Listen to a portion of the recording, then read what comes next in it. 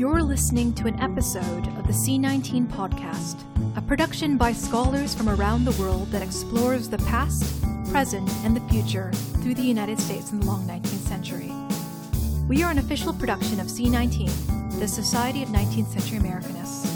Subscribe on iTunes, SoundCloud, or wherever you get your podcasts. Disclaimer: the opinions expressed in this episode do not reflect the opinions of the respective individuals' employers, nor the official opinions of C19.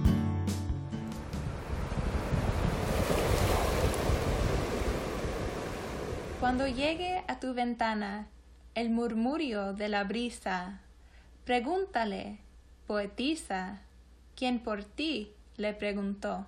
When at your window comes the murmur of a breeze, inquire, poetess, who is asking about you. These verses form the concluding stanza, The Tender Goodbye, of a dedication poem between 19th century Latina poetisas, one from Central America and one from California. My name is Vanessa Ovalle Perez. And I'm Sarah Skillen, and this is our podcast, Dedicatoriaistas, Poetic Exchange Among Transhemispheric Latinas. We will explore the Spanish-language dedication poems of 19th century Latinas who exchanged verse in, across, and outside the borders of the United States. One of such poetic conversations begins in September of 1875, when the Panamanian poet Amelia Deniz writes a dedicatoria, or dedication, to the San Francisco poet Señorita Carlota S. Gutierrez in the San Salvador newspaper La America Central.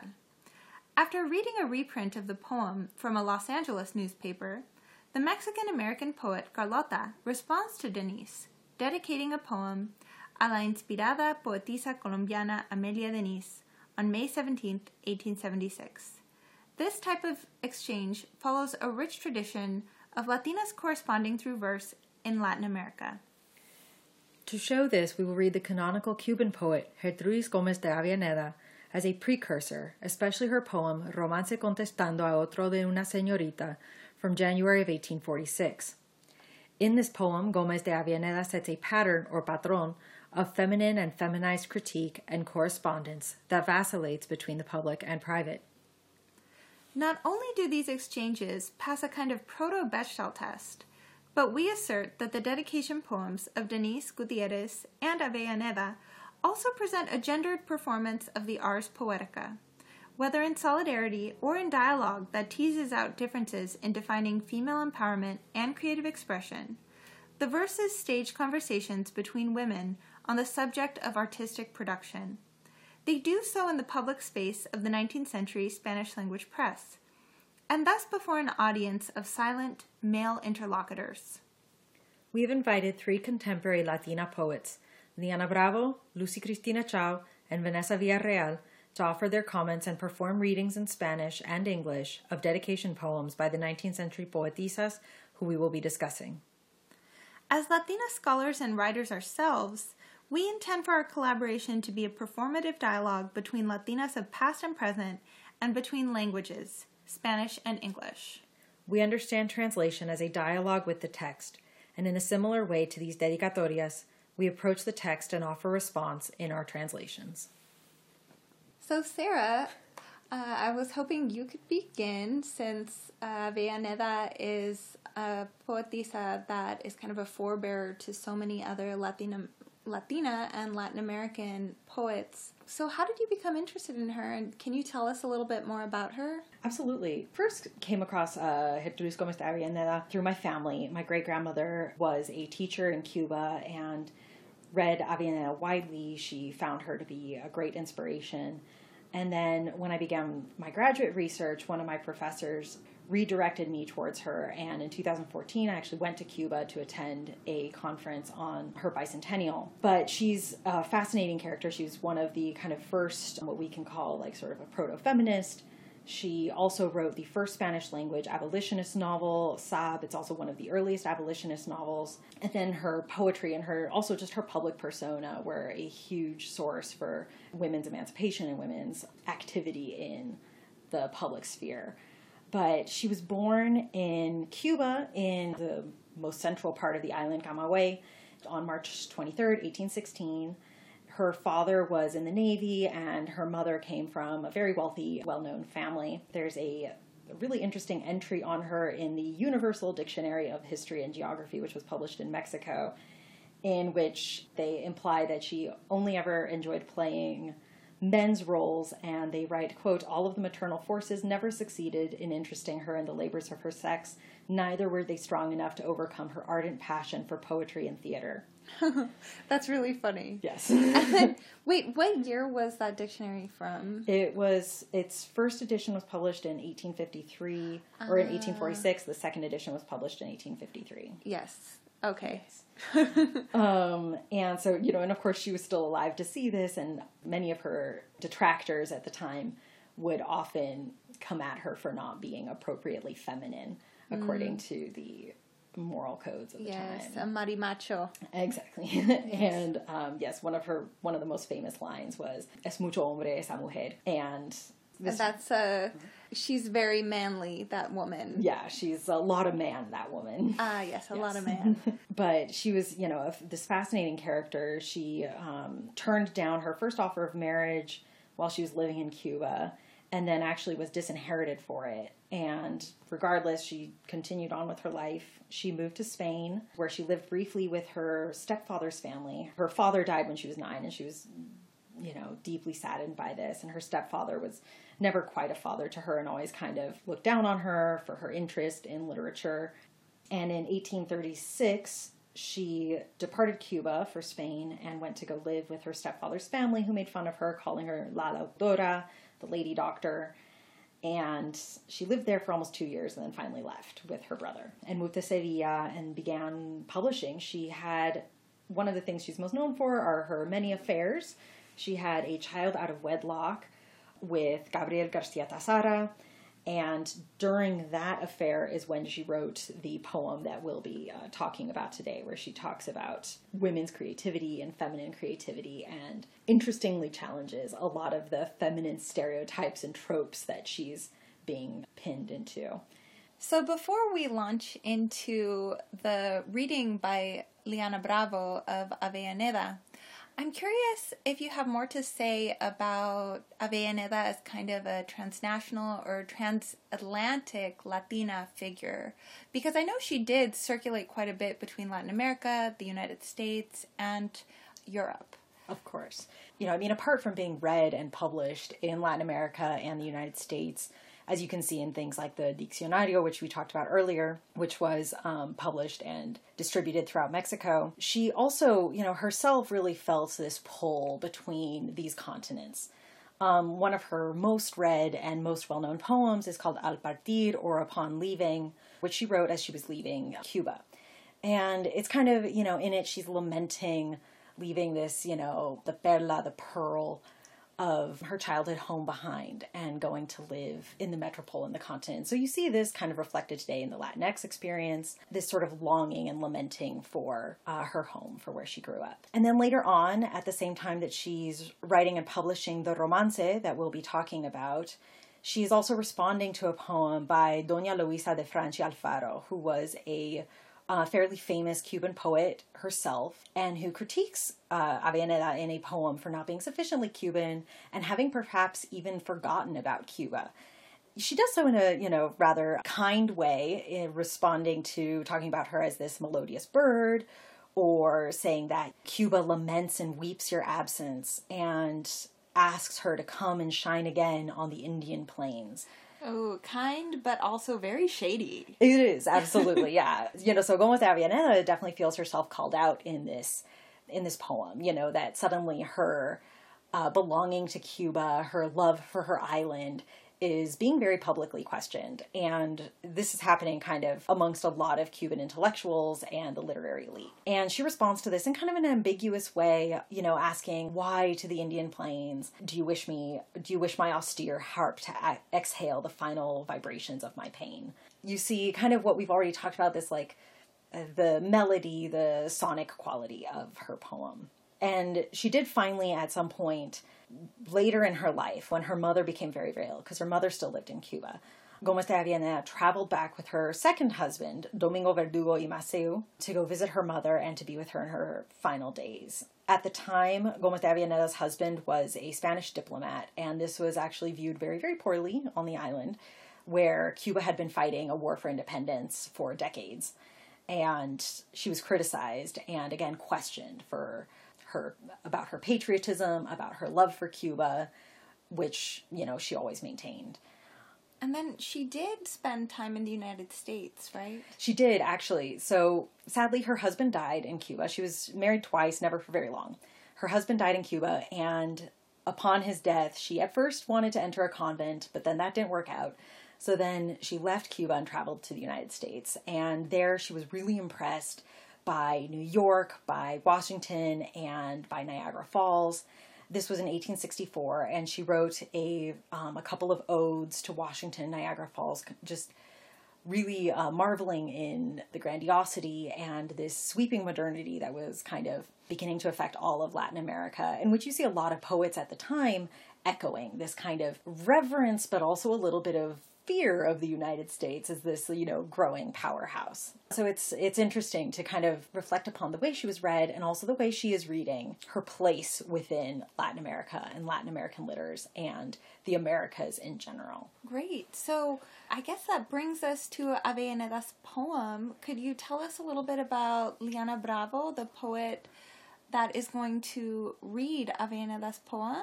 Absolutely. So Liana Bravo will be reading Romance Contestando a Otro de una Señorita by Gertrudis Gómez de Avellaneda, written in 1846 and published in 1850. Liana is a graduate of journalism and audiovisual communications from the University Carlos III Madrid. She began writing poetry when she was 9 and won her first national literary contests in Cuba at 11 and 14 years old. In 2018, she published her first book of poetry, Poemas Perdidos, with Editorial Torremosas, which specializes in poetry and narratives written by women. So we'll listen to that now.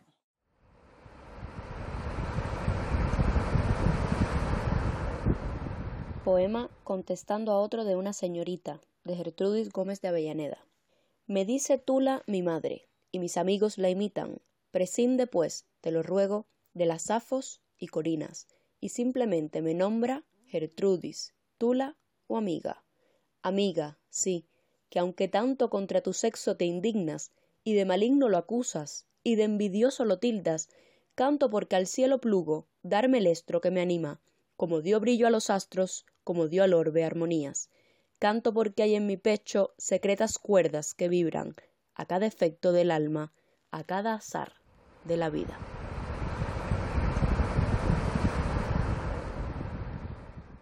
Our decision to include Avellaneta's poem or selections from her poem in Spanish was just to give you listeners a sense of the rhythm and the sound of her verses and her poetic style. I think it's really nice that we have Liana Bravo, who is a Cuban poet and has the accent of a Cuban poet, though it is a 21st century accent, to really help us hear that. Because as you'll hear, the Cuban accent that Bravo has is very different from the other poets that are going to be doing readings that we'll hear later on. Yeah, and so she picks a really interesting few stanzas here to read, mostly because they're kind of an injunction, an address that Gertrudis Gómez de Avellaneda was making to the woman receiving this poem at the time.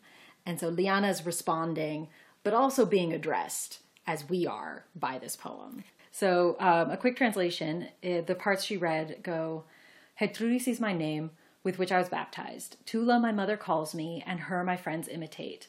Dispense with, I beg you, the Sapphos and Corines, and simply call me Gertrudis, Tula, or friend. Friend, yes, even though against your sex you disgrace yourself, and as evil you accuse us, and as invidious you label us. I sing as the bird sings, as the tree branches sway, as fountains murmur, as the auras sigh. I sing because it pleased heaven to give me the estrus that animates me, like it gave light to the stars, like it gave harmony to the orbits.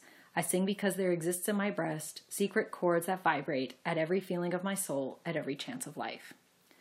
So it's this really interesting dedication poem that she writes to an unnamed recipient. And she does refer to this woman in a couple of her letters to one of her lovers.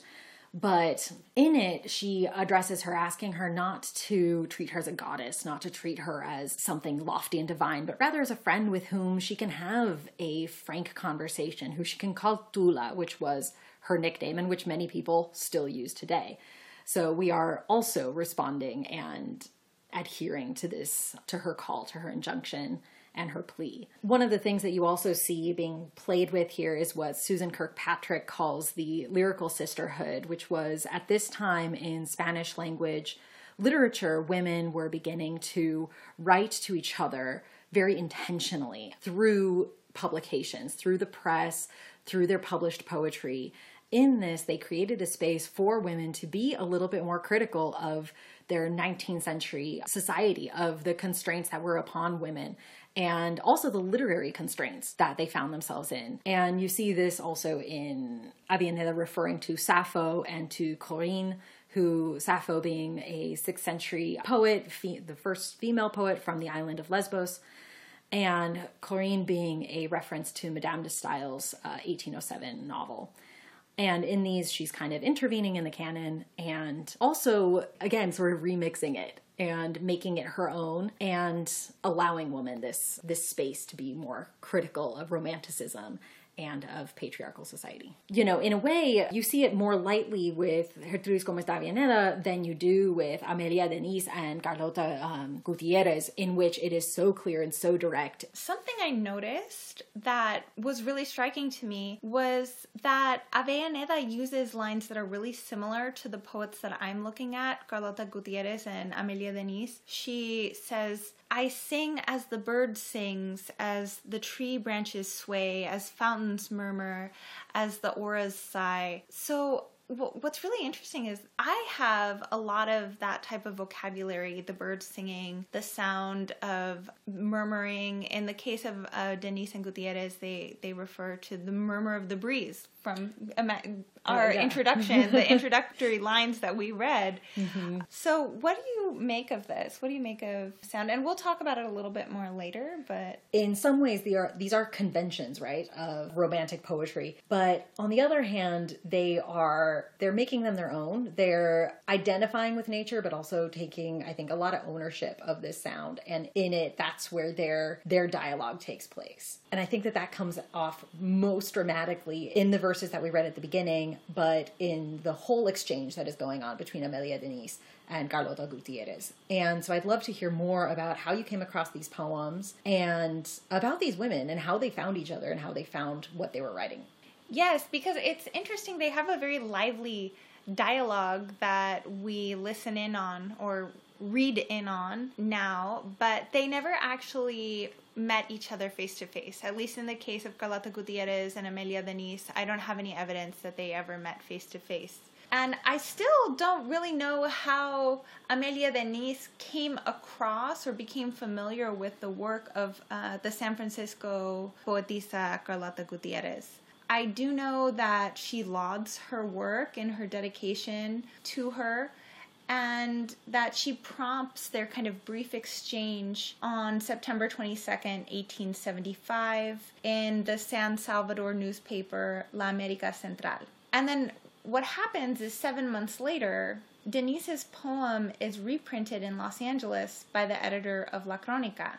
And from there, those reprints must reach San Francisco, Carlota Gutierrez's home, where she reads the poem. It's very well received, and she responds 1 month later, again in La Crónica of Los Angeles, titling a poem to Denise, to the inspired poetisa Amelia Denise. And that's printed on May 17th, 1876. What's interesting about these two very different poets is that Denise is this figure that is canonical in Panama.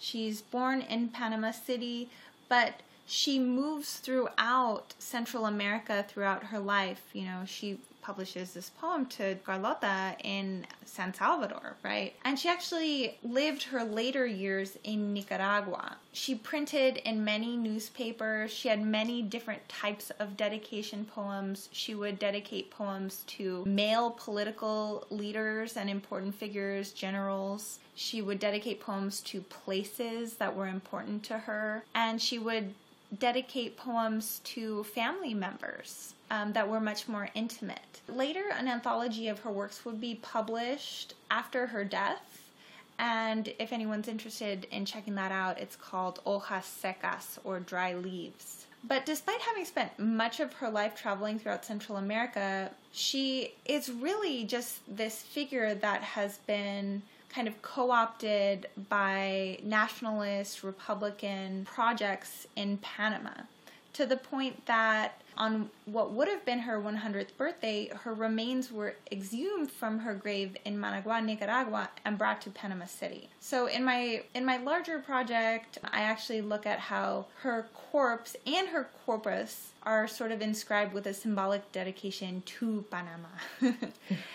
And for now, I'll simply say that Gutierrez, who in her poem describes Denise as a treasure of inconceivable value to her country, could not have been more prescient in that observation. That's really fascinating. Yeah, that she becomes a treasure in almost a tangible sense. Yes. Yeah. Very much so. And I'll tell you a little bit about Gutierrez as well. Gutierrez is a California poetisa who has not been studied before, to my knowledge. I've searched so hard for clues about her biography. From studying the U.S. Census report, I found that she was born in Mexico. She resided in a middle-class household, that she also worked as a telegraph operator when she was 18 years old for a few years, and then kind of transitioned to becoming a Spanish teacher. She ran her own business as a Spanish teacher and even published classified advertisements in the San Francisco Chronicle, an English language newspaper, from at least 1879 through 1880.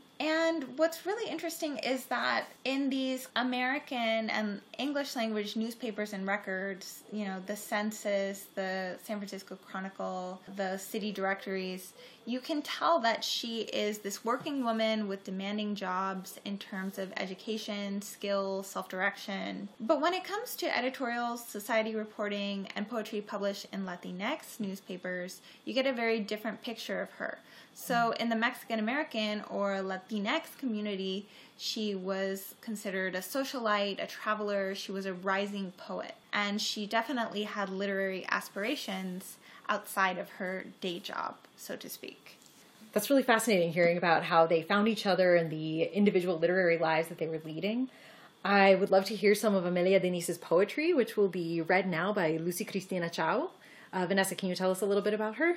Yes, so Lucy Cristina Chao is a Panamanian poet who has won numerous awards. And her publications include the books of poetry Mujeres Odiosas, Women Are Goddesses, La Casa Rota, The Broken House, and La Virgen de la Cueva, The Virgin of the Cave. Currently, she's a professor and researcher at the University of Panama and a translator. She co-organizes the Festival Internacional de Poesía Ars Amandí in Panama and writes a weekly column in the newspaper El Siglo. Wonderful. Let's listen.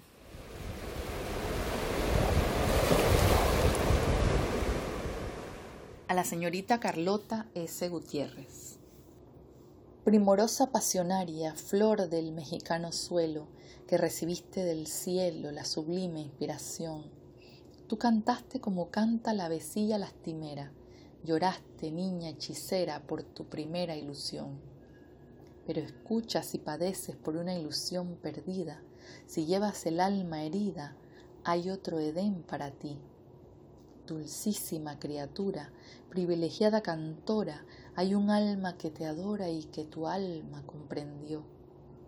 Cuando llegue a tu ventana el murmurio de la brisa, pregúntale, poetisa, ¿quién por ti? Le preguntó. Amelia Denis. Acajutla, septiembre 8 de 1875.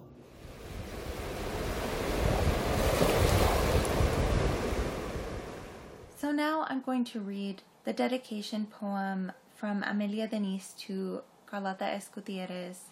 in English, and this is my translation. Passion primrose, flower of Mexican soil, who received from heaven the sublime inspiration. You sang how sings the sorrowful little bird. You cried, girl sorceress, for your first illusion. But listen if you suffer for an illusion lost. If you carry a wounded soul, there is another Eden for you, a privileged Eden where hope dwells. I found it, lady, and in my dreams I saw it. When you have a lyre of present beautiful God, it carries with it a world in the mind and a heaven in the heart. One who has that wealth, even if singing sorrows, finds flowers in their path, profusely watered. Happy is one who lives, who sings with a gold lyre. You have that treasure, American Troupial. Close your eyes and look. Beautiful creations, the soul has illusions in another immortal world. Sweetest creature, privileged lady singer, there is a soul that adores you and that your soul understood. When arriving at your window, the murmur of a breeze, inquire, poetess, who was asking about you? It's great to return to those last verses there. I think it's really interesting the way they are building and playing, or the way Amelia Deniz is building and playing with this feminine genius and inspiration and building this Ars Poetica. Yes, so I feel like the Ars Poetica comes out in describing that kind of sublime inspiration. Deniz elaborates on the act of artistic creation when she talks about closing your eyes and looking at the most beautiful creations. She says the soul has illusions in another immortal world. She's playing upon that tension between visual seeing and the visionary imagining of the soul. So for her, the soul is this organ of visionary imagining. And that's something we're going to see with Gutierrez as well. In Gutierrez's poem, she talks about a kind of eureka moment of inspiration, a fortunate or fatal moment in which she has this grand thought and her soul is dreaming. So what's beautiful there is that we can read this as a sort of feminine Ars Poetica that doesn't necessarily focus on the principles related to poetic decorum or value, but rather on the very fodder of thought from which poetry is conceived. So we see Amelia Deniz beginning this conversation with Carlota S. Gutierrez, where they're bonding over their identities as poets, and in this bonding they seem to be expressing a certain solidarity. We saw this arise also in the comments by Liana Bravo and Lucy Cristina Chao, where they talk about the concept of sororidad, or sisterhood. We'll begin with Liana Bravo's comments on Gertrudis Gómez de Avellaneda. Gertrudis Gómez de Avellaneda, además de ser un referente de la poesía cubana y latinoamericana, creo que también ha sido una precursora del feminismo, de la sororidad, ese concepto que es nuevo pero que evidentemente ella lo ponía en práctica y lo pensaba así, ¿no? Y así se quedaba reflejado en sus poemas. Liana says, and I will translate, quote, "In addition to being a model of Cuban and Latin American poetry, Gertrudis Gómez de Avellaneda is also, I think, a precursor of feminism and of sororidad. A concept which is new, but clearly she put this into practice and thought about it as such, which we see reflected in her poems." Lucy Cristina Chao also notices sisterhood popping up in Deniz's poem, and she makes these comments. Hay una muestra de empatía por el sufrimiento, pero esta muestra de empatía se va un poquito más allá. O sea, le declara una sororidad en el sentido de que sabe lo que sufrió, pero como si tuviera una mayor experiencia, le dice que algo mejor viene para ella. O sea, utiliza esta palabra, le dice el Edén. Now I'll translate Lucy's comments into English. She says, quote, "There is a demonstration of empathy for her suffering, but this show of empathy goes a little further, in that it declares a certain sororidad, sisterhood, in the sense that she knows what she suffered, but as if she had a greater experience, and she tells her that something better is coming to her. She uses this word, she says Eden." Listening to these poems just now and the responses from our poets, I was really struck by the way that this sisterhood is built and their empathy is built through sound. There's all this language of sound and music that's arising. And I wonder if this was something that you were thinking about that seemed interesting to you. Yes, I feel like it is a very sonic kind of sisterhood. It comes out even more when Denise is talking about the lyre, too. The lyre of beautiful present God, carrying with it a world in the mind and a heaven in the heart. So sound is linked to creativity. It becomes kind of this lever of thought. And it is also tied to this sensual connection that they imagine between one another. They're kind of imagining the sound of one another's voice and vocal expression. And this kind of eureka moment becomes a sort of sensual encounter. So as we saw with Avellaneda thinking about sound, for Denise and Gutierrez, you have this eureka moment that is something they kind of capture and share through their voices, or these voices that are being transmitted in verse and that they kind of characterize in this very sonic way. You know, you have Gutierrez going really deep into the sonic metaphors. Mm-hmm. We're going to hear in the next poem how she kind of asks urgent questions towards Denise. She says things like, "Who are you? Tell me, who has learned to understand my soul? Why does the echo of your angelic voice make me ecstatic?" And that, you know, can be compared to what's happening with Denise when Denise compares Gutierrez to a sorrowful little bird and privileged lady singer. You have this kind of textual sound space that's being explored, and it's being explored in this really gendered way. In the 19th century, these were kind of cliched metaphors when it came to women as singers and songstresses. Eliza Richards writes about this when she's comparing the poetesses in Edgar Allan Poe's circle and how they were portrayed as kind of fonts of unmediated emotions, or sort of nightingales with harp-like hearts who couldn't help but sing. And so in that way, as Eliza Richards puts it, their poems were kind of cast as identical offspring, incarnations of the poetess's intimate feelings. And so on many levels, Denise and Gutierrez sort of internalize and recapitulate the typecast of emotional songstress, and they incorporate the imagery of Ave, singers, and instruments to kind of describe themselves and one another. But I would say they push it further. They push these sonic metaphors further, and they're doing kind of more interesting work.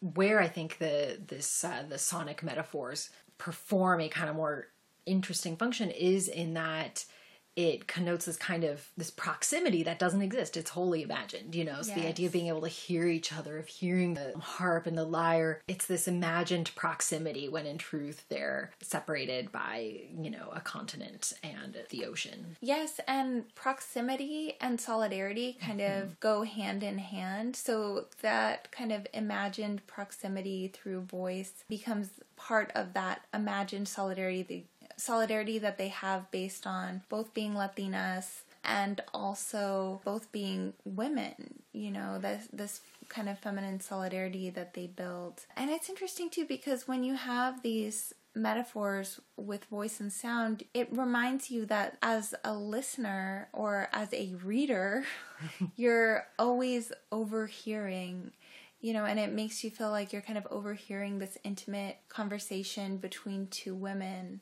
It just kind of reminds you of the kind of incalculable kind of resonance and incalculable audiences across time and space that can be listening in. Absolutely. That we're having this conversation really speaks to that. Now we will listen to Carlota S. Gutierrez's response to Amelia Denise. Vanessa, will you introduce our next poet reader? Yes, so our next and final poet reader is Vanessa Angelica Villarreal. She was born in the Rio Grande Valley borderlands to formerly undocumented Mexican immigrants, and is author of the collection Beast Meridian, which won the John A. Robertson Award for Best First Book of Poetry from the Texas Institute of Letters. Vanessa is a Cantu Mundo Fellow and is currently pursuing her doctorate in English literature and creative writing at the University of Southern California.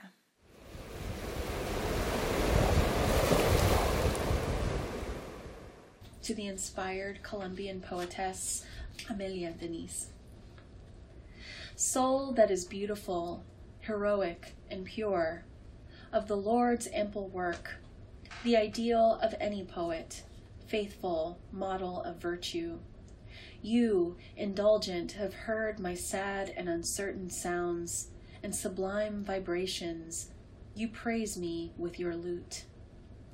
Who are you? Talk to me. What have you known to understand my soul?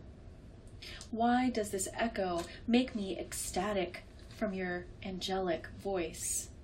From what bird did you steal the sweetness of your accent that awakens feeling in an already inert breast? Colombia, your homeland, which I adore as I do Mexico, in you possesses a treasure of inconceivable value. Those delicious notes that modulate your throat, the zephyr raises them to the throne of God. If I could for an instant, like you, pluck a lyre, how would you know your song has inspired my mind? But it only pleased the eternal, in a splendorous or fatal moment, to give me a grand thought and a soul to dream. But it is unfair to complain, because at least in my dreams I realize sweet fantasies that my mind conceived, chaste fantasies that for a moment flattered my soul, and how fast they flew, leaving my calm behind. But I do not cry for a disenchantment, or even for a lost illusion. No, my illusion has life, a perennial life. The tyrannical law of the world, I banished it from this earth, and it went to dwell in heaven. My hope remains there.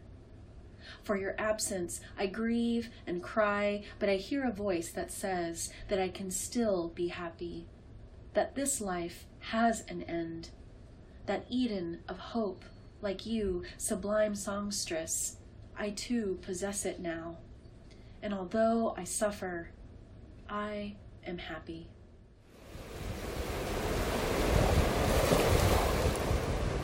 Thank you for your beautiful reading, Vanessa. Oh, thank you. Tell me, what are your kind of first impressions? These are so queer. I love how they are not aware of this like way of speaking to each other that is hemmed in by like society, you know, or societal expectations. There's like an intimacy and this sort of like communal with the divine in each other. And, you know, there was this moment where Carlota says, I realize sweet fantasies that my mind has conceived. And she like almost self-corrects, like chase fantasies. But I think she only does that so that like there's this acknowledgement that their interaction is like one of mutual artistic appreciation. But that still doesn't change like that queer tenor, that queer vibe, which I love. And I think it's just like this incredible expression of love and admiration that is free of male validations. I think you brought up something really interesting by talking about the chaste fantasy earlier, and this kind of homosociality that's occurring there. And Jonathan Goldberg writes on 19th century male homosociality and how amongst men their homosocial bonds and relationships had to be, he writes, defended against its own homoerotics. And I find it so interesting that, and usually in the 19th century amongst men, that took the form of, you know, writing obliquely about women or about romantic love. And it's so interesting here that between these women, the homosocial, this almost queer, almost, you know, this adoration that's taking place maybe refers to the divine as a way of eliding anything that, any sort of improper female relationship, even though it is occurring, even though we do see that tension definitely being played with, I think. And that's something especially true when we're talking about these Latinas that are on one side of the border. We have Carlota Gutierrez that is writing from this colonized space. When she's referred to as Flor de Mexicano Suelo, or the flower of Mexican soil, that's interesting because she's not on Mexican soil, right? And of course, Amelia Denise knows this when she says it to Carlota Gutierrez, and when she describes her this way, she knows that either that's a flor that's been picked from the Mexican soil and kind of brought to the United States, or that's a flor that is on some kind of contested earth. And so maybe, too, we could talk about this kind of transnational connection, because in addition to the connection that you have with these poets as a Mexican-American or Chicana poet across time, there's also this relationship in space, you know, between these women having this transnational connection and crossing borders north and south. I don't know, I think borders sort of run through all of us in these like really traumatic ways. And, you know, I think it's so interesting that you were talking earlier about how Carlota was living on this land post the Treaty of Guadalupe Hidalgo. So the land itself, it switched colors, switched sides, underfoot. And then I wonder what it must have been like for Carlota to hear herself acknowledged as a Flor de Mexicano Suelo in this way that is so, you know, it's in print, it's so concrete. You know, it's not like, oh, I don't know what to call you, conquered woman in San Francisco. Are you Mexican? Are you American? Are you Mexican hyphenated? Yeah. It's this kind of beautiful metaphor that Denise puts out there instead, that affirms her identity in a certain way, her cultural identity. Especially in Cuban works right now, there's a lot of pushback against claiming, or the desire to claim an identity other than that of the colonizer, other than Spanish identity, which is curious when you consider, you know, that a lot of, you know, for instance, with Gómez de Avellaneda, she's trying to reclaim a certain Cuban belonging. And how do people see themselves? I mean, you have someone like Carlota Gutierrez that is in America, so I can properly study her as an Americanist, but at the same time, she's looking south. She's expressing this sense of Latinidad or Latin American solidarity with this woman that's in Panama, or at the time living in San Salvador. They're expressing these solidarities based on this kind of American, but in the expansive North-South American sense, rather than an East-West American sense. So, the Manifest Destiny American yes, sense. the Manifest Destiny American sense. I love that. I have a line in my book about, it's in a poem called Horned Woman Ancestor, and it talks about this like feeling of always having two faces, always looking north as one looks south, because looking north is like about looking after one's own survival, but looking south is like looking for the past and looking for self.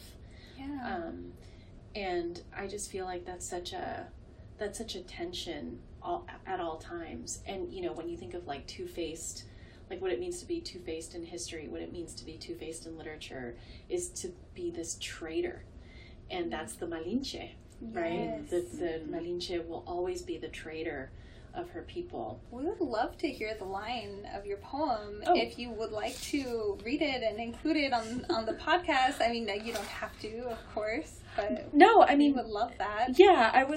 It's called Horned Woman Ancestor, and the line I was thinking of was, and after the atrocity, my daughters will walk along the palm of God's hand to find me. I will know you by your heavy horns and two faces, to look always south as you look north, to survive this nightmare so American, where you count coins you do not have. Oh my gosh, chills. Thank you. That just resonates so much with, you know, this looking north and south, and the horned woman also. Oh, wow. Thank you. Thank you.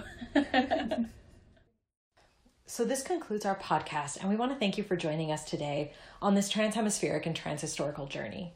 Thank you so much for joining us. And if you were listening closely, you might have heard some ocean sounds in there and sounds of waves crashing. Those are sounds that we recorded here in Los Angeles County and also in Charleston, South Carolina.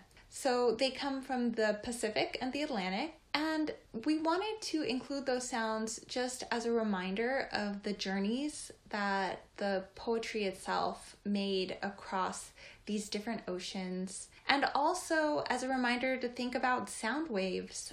We had, really good conversation about how these different poetisas conceptualized voice and rhythm and sound in their work. Yes, we have seen how for Gómez de Avellaneda, Denise, and Gutierrez, their poetry opened a space for women to move within the public sphere, within this literary space that was previously foreclosed to them.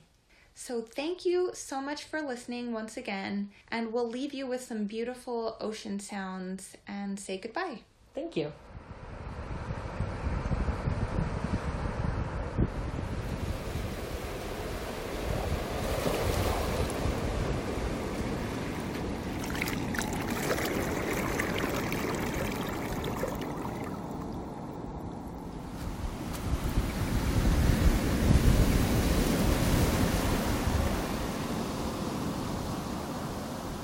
Thank you for listening to the C19 podcast. Enjoyed this episode? Have thoughts? Use the hashtag C19podcast or get in touch with us at c19podcast@gmail.com. Have an idea for an episode? Check out our CFP on the C19 website for more details on submitting a proposal.